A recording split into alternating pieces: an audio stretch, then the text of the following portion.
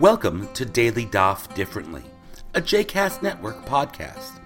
This daily podcast invites you to join us to study the daily Talmud page with a variety of liberal rabbis and teachers. For more information about Daily Daf Differently, please visit jcastnetwork.org/DDD. For more information about the other JCast Network podcasts and blogs, please visit jcastnetwork.org. Welcome to Daily Daf Differently. Today's daf is Shkalim, page 9. And my name is David Hoffman.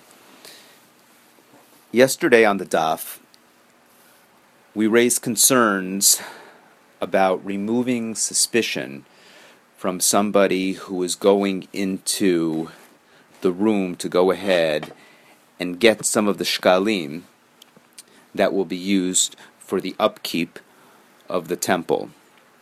And the truth is, today, those concerns are once again echoed in a fascinating Breita on our page.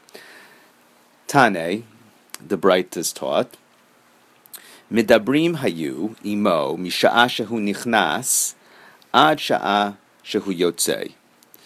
So the Breita says that we ultimately speak with Midabrim. They would go ahead and converse with the person who was collecting funds from the chamber from the time he entered the chamber until the time shehu yotzei, until he exited. And the idea behind this, in speaking to him, yesterday we raised the issue of wearing certain type of clothing or not wearing certain type of clothing that would remove one's suspicion from taking money. But here the concern is that he should not be able to go ahead and hide any money from the chamber that does not belong to him in his mouth. So the Breita says that we speak to such a person when they're collecting money to remove any suspicion.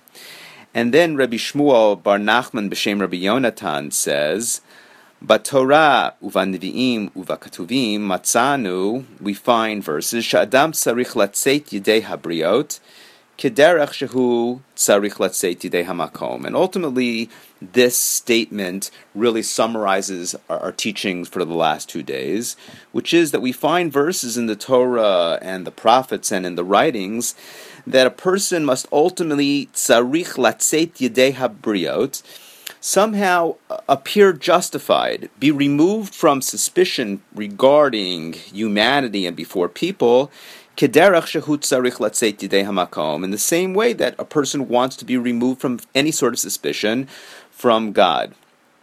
This is ultimately a very important principle, and they quote various sources. I'll just quote the one from the Torah. Minayin dechtiv v'hitem nikiim me'Hashem u'miYisrael. A person shall be guiltless before God and also before Israel, before people. That verse is from Bamidbar 32:22. Now, I would want to go ahead and teach an interesting halakha, despite these concerns that we are raising. The tzedakah, the gabbai who's holding tzedakah, yesterday we spoke about mimicking these very concerns that appear with the temple treasury with the concerns of somebody who is collecting tzedakah. And there's an interesting story in Archin in the Gemara that goes ahead and speaks about Rebbe Yanai, who was a charity collector, and he, unlike what we were talking about yesterday, would in fact borrow money from the charity fund for his own needs. And then he would later go ahead and repay this. And the Gemara is very surprised at this, given that we were trying to remove people from any sort of suspicion handling communal funds. And the Gemara answers, Shani Rebbe Yanai. Rebbe Yanai is different. Why? Denecha lehu la'aniyim. For somehow his borrowing from the communal funds was agreeable to the poor. And how was it agreeable to the poor? Because somehow he would then go ahead and say that ultimately he had no money, and then somehow he would force other people to go ahead and donate, given the fact that he would say that indeed the kupah, the communal fund, had no money, so it gave reason for people to go ahead and give. And had he not borrowed money, the kuppah would have been overflowing. This was his reasoning. And ultimately, he's making the argument that he would not have been able to raise the money that he had if he shared with people, if in fact the kuppah had the money that he ultimately borrowed. So he was, in essence, misrepresenting, if you will, in order to go ahead and bring money, more money for the poor. And interestingly enough, clearly this problematizes an interesting question, the ways in which we can go ahead and misrepresent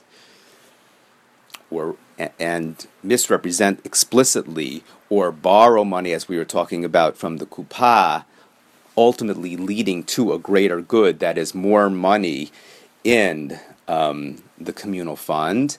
And the Gemara, at least Rabbi Yanai, is making an argument that there's reason to go ahead and do this.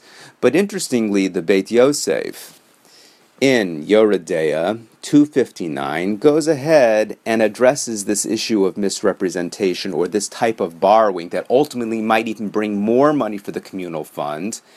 And he says explicitly the idea of sheker, of being able to lie in order to go ahead, she'ein lo, when in fact hayalo, to go ahead and say that there was no money when in fact there was more money, such behavior is deeply suspect. And in fact, one really needs to go ahead and weigh religiously whether the lie itself actually is worth or allows for the ultimate good that Rabbi Yanai ultimately offers. So I bring you this idea in the spirit of our Gemara today, which is the types of behavior that we need to get into and that we must go ahead and do to remove suspicion when we are handling money. The question is, in our handling of communal funds, is any sort of misrepresentation, even if we can go ahead and argue that ultimately it's for the greater good, is such behavior warranted or permitted by the halakha? Thank you very much. I hope you've enjoyed today's episode of Daily Daf Differently, and that you'll join us again tomorrow for a new page. The music at the open and close of this episode is Ufros from the Epicurus album One Bead, available on Bandcamp, iTunes, and Spotify.